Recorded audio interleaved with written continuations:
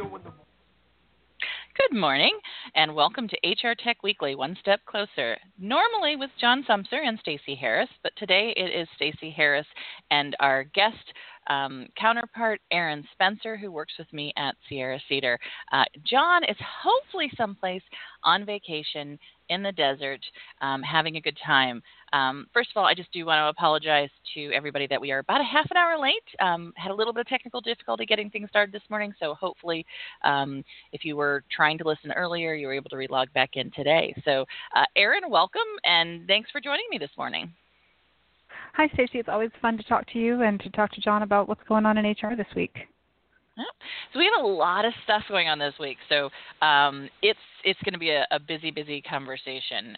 There are a lot of not just HR technology, but in general, the technology space has a lot of news this week. We saw that ADP had their shareholder meeting. So there was a lot of conversation about the activist investor. We're going to talk a little bit about how that came out on November 7th and where that landed for Carlos Rodriguez, who is the president and CEO, and the current shareholders. Also, there was a big announcement yesterday from Cornerstone On Demand. As many of you know, they've sort of been in this sort of state where they've been looking at maybe possibly being purchased or acquiring or doing something big for the organization. It looks like they finally sort of decided on what their major move's going to be.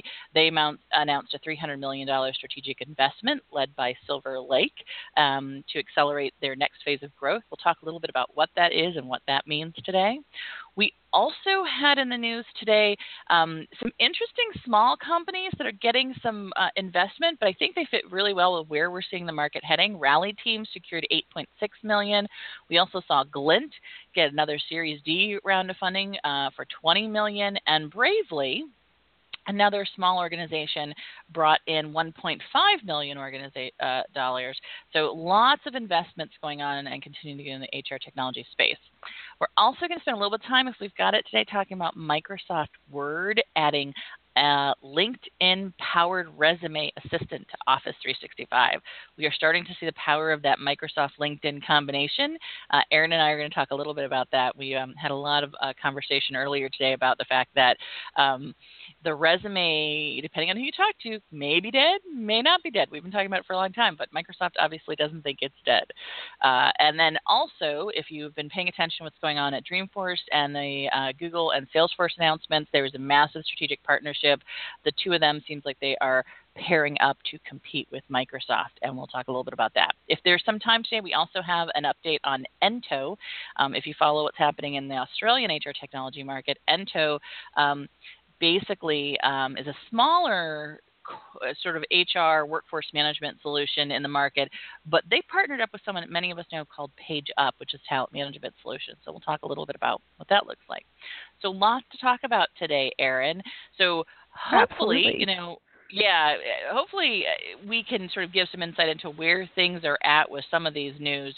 But I think the most important thing today is really to talk about what we're seeing in this space as it relates to some of this news. And a lot of it is just we're going to wait and see what's happening. So ADP shareholders actually announced this week that they had their elections for the board, and as many of you know, there was an activist investor, Bill Ackerman, who was trying to put 3 new board members on the board, and they basically had identified that they wanted to possibly replace Carlos Rodriguez as the CEO, and they wanted to shift the focus of the organization, reduce costs in certain areas, and it looks like the investors decided to side with the existing leadership. They decided that only about 20 to 25% of them voted for Bill Ackerman and the Pershing Squares group that was involved in that sort of activist investor conversation. Basically, everyone else voted for the existing board members, so all 10 existing board members stayed in place. Carlos Rodriguez stayed as CEO, and Carlos basically made a statement that not only are they very excited about the fact that everybody sort of not only said, yes, we believe in the direction you're going and where you're heading, but he said, we also learned some lessons through this that we are going to ensure that we are staying much more involved and focused on some things the investors are asking questions about. So, Aaron, I know this is a space that you and I don't talk a ton about, what's happening in the finance and the market space from a board member perspective. But you and I have talked a lot about the fact that we think that ADP has some of the most exciting sort of future opportunities in the HR tech space. Do you think it's a good thing to see that we've got sort of Carlos staying in place, and that the market's going to continue in at least the path they're going from an ADP perspective? Right. So I do think that that this is a good thing, but I also think that just for all organizations, it's really interesting to see how an organization that is as established as ADP could, I'm not saying it could easily have gone the other way, but it could have gone the other way. And so one thing I think for all of the organizations, especially for those who are publicly traded, it's important to understand really where you're going, to lay out a good strategic vision so that people know exactly what they're following and why they're following you. So one of the things that we talk a lot about in the survey is having an HR system strategy for your own organization. What do you have systems-wise? And then we find that organizations who have strategies do a better job as being seen as valuable and have better business outcomes than organizations who don't have strategies. And that's just with your HR solution. I think it's interesting to see all of these organizations with their own business strategies needing to actually be able to explain that and sell that to their board and investors, because obviously if you don't have investors and money coming in, then sometimes that really causes problems for you, both as a publicly traded company and as a company that just wants to stay in business. Well, and I think what's interesting with this particular conversation is it's been going on for about the last year, and part of the conversation was that Bill Erkman felt that ADP hadn't been sort of moving as fast as it could have, hadn't picked up enough shares, and that it was losing market share in some of the enterprise-wide systems.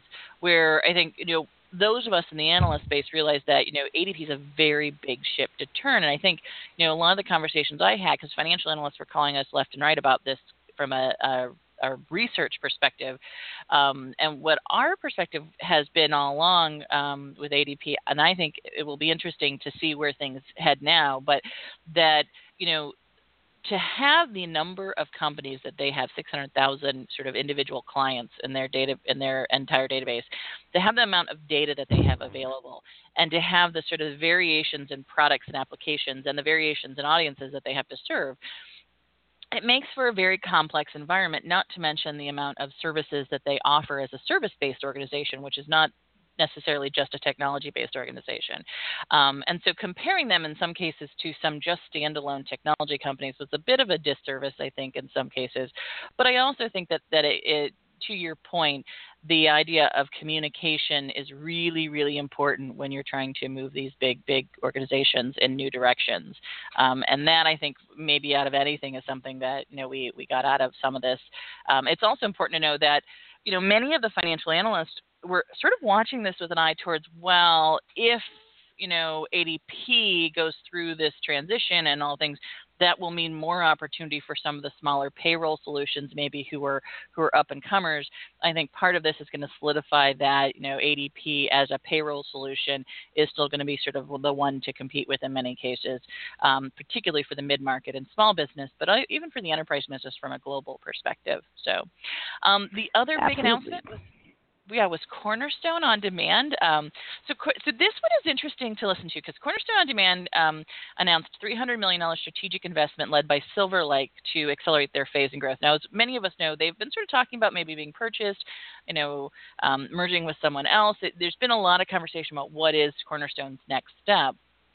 What came out, I think, in this particular announcement is that it's not just Silver Lake, but basically they also mentioned that LinkedIn was part of, so that the Silver Lake is the global, today announced that they did the investment, but it was also together with LinkedIn.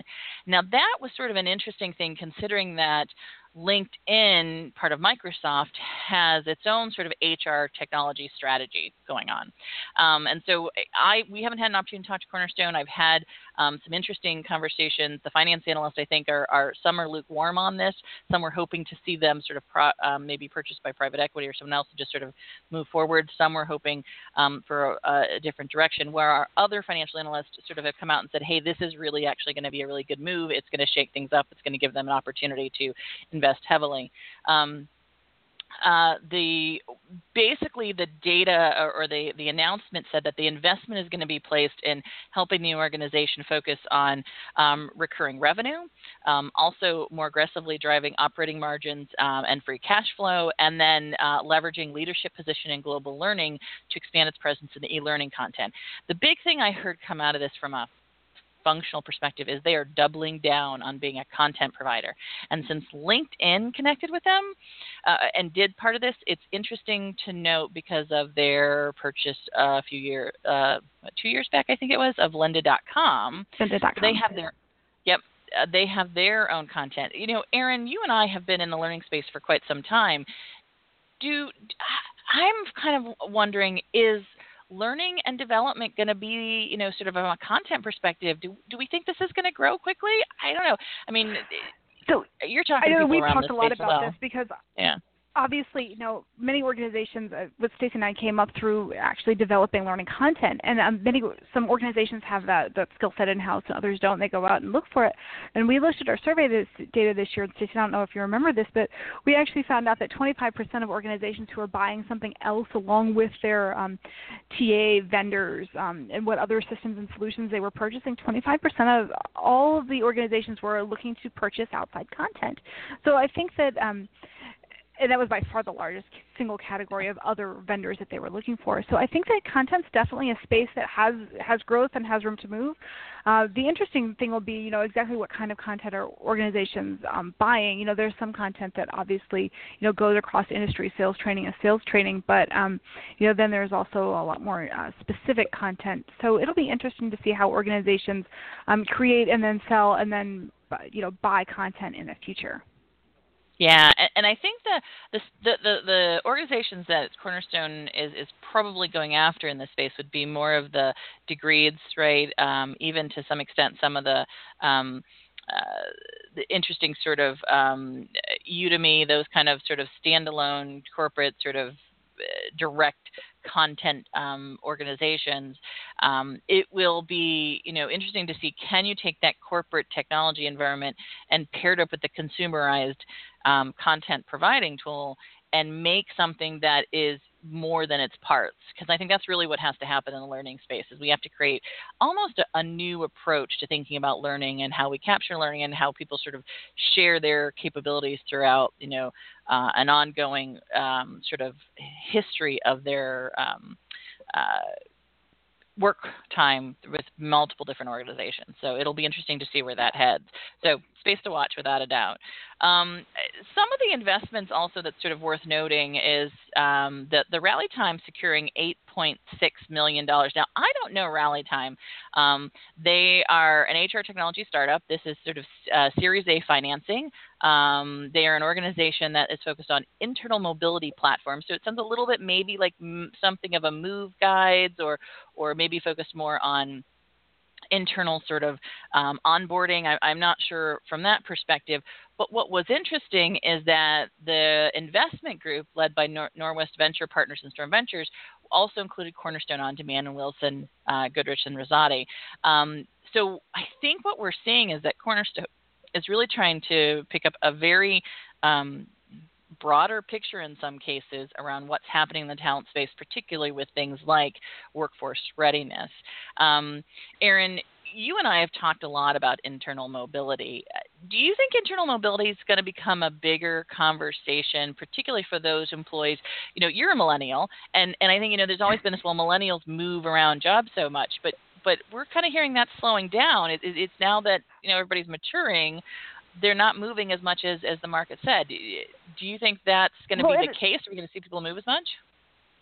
Talent mobility is always an interesting thing, and one of the hard things is it's there's not always a good place to move. I know, Stacey, I've worked for you for a very long time, but it's like if I want to move up, that means that you have to leave your spot, and that's not always an automatic thing. You know, so it's hard to go into work every day and look and think, oh, the only way that I'm going to actually have mobility in my current position, you know, there's only one person above me, and that person is my boss. So that's a hard thing to articulate and then plan for. And I think, obviously there are a lot of reasons that people leave jobs. One of them is certainly mobility. Another one is obviously organizations don't always do a great job at compensating people for skills and abilities that they have brought to the table since they started. So if you want a raise, the only way to get one for many individuals is to move, along with, overall life changes, life stages, needing to move because of a spouse or partner's position.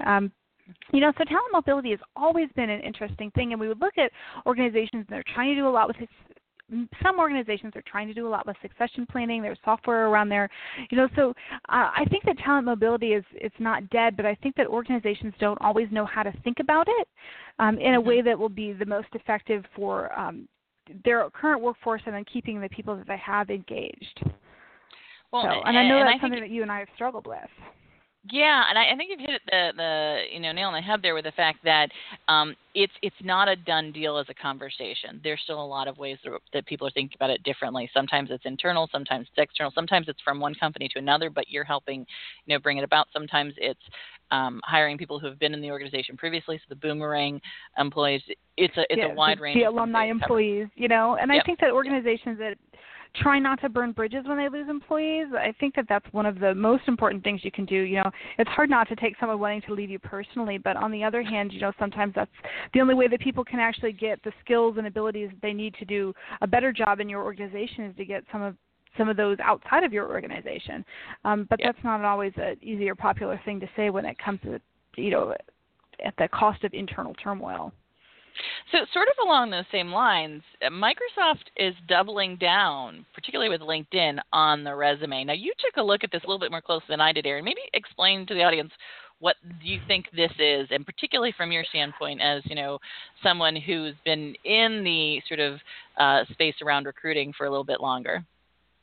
Right. So Microsoft is debuting a new feature for Office 365 subscribers that's going to help job hunters construct sublime resumes, they say. So it's interesting because everybody in a professional standpoint has a resume, but for those of us that have been around recruiting a long time, you know what a good resume looks like and what a bad resume looks like. And obviously, one of the first ways that people, plow through that stack of 30 resumes for a position is look at all the ones that look bad and have typos and just throw those out immediately. So Microsoft Word is getting together with LinkedIn. It's going to serve up new resumes. It's going to actually serve up examples of work experience and job titles derived from LinkedIn public profiles. And so you're going to be able to get resumes and then theoretically, now Stacey, we haven't talked about it in this podcast, radio show, but I know that you and John and I have talked a lot about artificial intelligence, and it actually mentions AI in this particular article, the AI to suggest job wording for your specific role, skills, and industry based on other online profiles. Obviously, as soon as you load your resume, as soon as you apply for a position, that resume just goes right into an ATS, and they pull out keywords, and that's how organizations tend to find you. Especially for large organizations, and HR individuals aren't always reading resumes anymore.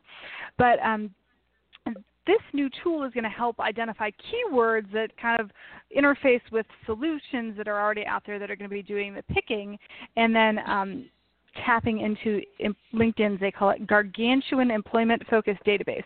So theoretically, your resume working with this LinkedIn tool in the Office 365 will have a better job of actually making it through the ATS to find the correct job and get you to that position.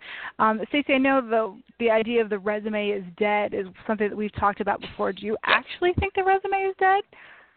Or do you think that this is just one new way to talk about it?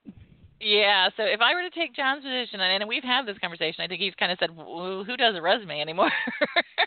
And that might be putting words in his mouth, but I know there's a part of me that sort of says, is this fixing the game? Is this if you're using this tool, you'll have a better chance of getting access to the LinkedIn job opportunities and better access to getting to whatever LinkedIn is sort of then pushing out from their job opportunities.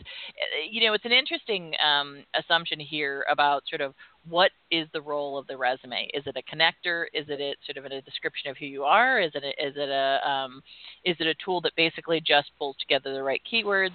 And for me, I think part of this conversation, it goes to where you're starting in the job process, right? So if you're earlier on in your career, or you're in a space where you're submitting a job for very sort of large, high turnover roles in many organizations, right? The resume, I think, becomes a much more important tool set. If you're someone who's later on in life, who's basically building a large network of connections, and you are focused on sort of maybe very specified job sets, then it's less likely that the resume becomes valuable. I'm trying to think the last time I've updated my resume and did anything with a resume probably was 3 jobs ago.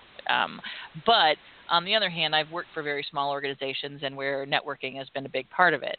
I think me and you were talking about your resume. You are actually using an existing resume that you started out back when me and you were together, 15 years ago at MRI, right? 15 years ago. So when we first found this article, I had mentioned that I'm using the same template that Stacey actually created for me. It really was probably 15 years ago when I was an intern working in the recruiting space. So Stacey took one look at my resume and was like, let me play with that a little bit. And 2 hours later, it comes back in a much different and much more user-friendly format, which I have since continued to update. And at this point, I would probably call people and do actual networking to find a job. But even for this particular position that I have right now, I was introduced to it through Stacey, and she was talking to the other hiring manager for it and recommended me. And it was, I don't want to say a done deal after the phone calls, but I still had to produce a resume for it. But one of the other things a resume does, especially if you continue to update it. Now, a friend of mine spends New Year's Day before the family meal. He spends every New Year's Day updating his resume with everything that he did in the last year, because it really is a good reminder to you of all of the projects that you did in the previous year. It's a good place to track that. Oh, yeah, I did do work on that particular project for that particular individual. And, I remember the stats. I saved $200 million on XYZ project sort of thing. And so that I can do that, if I keep that up. Now, right now, a lot of people use a LinkedIn profile for that. So, and LinkedIn I believe has a button where you can just make a resume out of your current LinkedIn profile. It'll just pull that all together for you. So that's what you could send off to an individual if you were really needing to produce a document. But I would still argue that organizations want to have a resume on file for individuals that they hire. So I don't think the resume is dead, but depending on your position, how you're hired and the importance of it is definitely something that you would want to think about. Well, and obviously Microsoft Office is connecting into this idea that you can just pull from LinkedIn. So the idea of updating LinkedIn seems to be more powerful here. But the other organizations that seem to be wanting to take on LinkedIn is Google and Salesforce. So Google and Salesforce did a really big massive strategic partnership, as they said in the market this week, aimed at driving value across their mutual customers, as I put it. Now, initially, it basically says that Google's going to use Salesforce products and Salesforce is going to use Google products, and so the two are going to sort of be very focused on using each other's products. But I think the long-term focus is that they will be able to connect their products in a way through analytics and through sort of plugins and tool sets that are going to be almost seamless. So very similar to what we're seeing with the LinkedIn Microsoft connection to some extent. And what I think is going to be interesting here is that Google is really, really investing heavily in sort of its own sort of set of HR technology environments. And Salesforce has for a while tried to do some HR, but it's never quite taken off. They've got a couple organizations who have built products on their platform, but they haven't really sort of been sort of capable of sort of saying we are something beyond the CRM. Maybe with partnerships with Google, the two might go beyond the two might make more than the individual parts. But right now the focus is on this partnership across the two of them. And the big focus, it sounds like, will be that they are competing with Microsoft in multiple ways. And so I think that's a space to watch. One other thing that I want to make sure that we mention today before we log off is Glint closing $20 million in Series D investment. So first of all, getting to Series D means that you've sort of gathered quite a bit of financial, investment previously. But also, I think it's important to note that Glint it's not sort of a primary core HR technology environment. It's a platform focused on performance and engagement, and they've been investing a lot in what they're calling artificial intelligence to help organizations avoid sort of risky retention issues, right? And focus engagement and performance with business key performance indicators. Now, Erin, I know you and I looked at Glint probably about a year and a half ago. It's probably worth getting an update from them. You haven't had an opportunity to see Glint, but you did look at a lot of these sort of engagement / performance applications when you were at HRTech. Do you have any thoughts on how this space might be sort of changing the idea of sort of performance, do you think, particularly for millennials and younger workforces who want to sort of think differently about performance in the organizations? Yeah, it's really been interesting to look at these organizations, and there's a particular one I'm thinking of that actually had a lunch for all of the analysts, and we were talking around what they're doing, and the hard part is it's hard to sell exactly what they're doing because everybody has a different definition of what success looks like within an organization. You're trying to have engagement. You're trying to make people more successful in their jobs and more careers. You're trying to provide people opportunities. And can software do that? So that's what the first question is. And I believe that software can. But, what does that really look like within an organization? And how do you make business sense out of the fact that you want to do this? So we talk a lot about retention and performance and matching those things to business. But, sometimes it does just come down to individuals and individual organizations, and it's hard to scale some of that within different organizations just due to a software. So I'm really interested to see how this space continues to move forward, especially, Stacey, we were talking about millennials a little bit earlier and the idea that they just job hop and where really are the opportunities. I think it's interesting for organizations to actually take a hard look at themselves and figure out where opportunities are and who they want in particular positions. And I think that thinking about it is just as important as anything else. And obviously the investment money is going here. So it's definitely a space to be watching, and it's definitely, I think, from the vendor perspective, the question is this something you need in your core HRMS enterprise system, or is this something that has to sort of sit maybe a little bit outside in an app that's a little bit more flexible and focused on sort of, as you noted, sort of the things that change rapidly and are a little bit harder to define, right? And I think that's going to be the big question in this space from a buying and a purchasing perspective.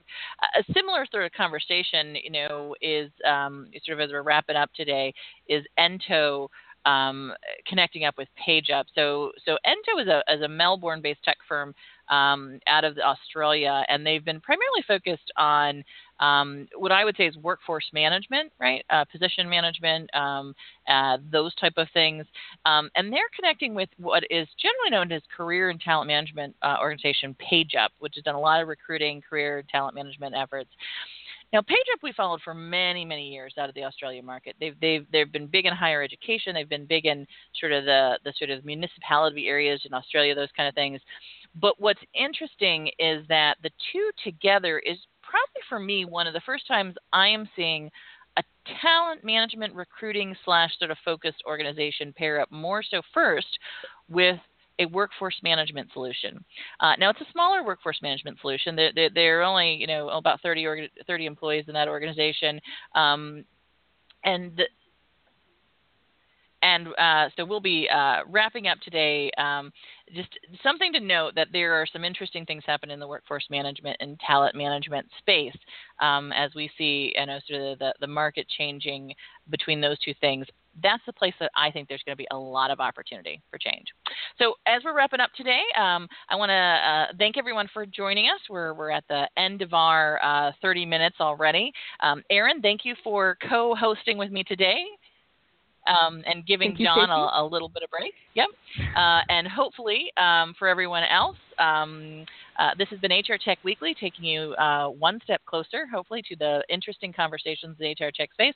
Join us next week. John will be back, and we'll have more interesting topics and conversations that we'll be covering.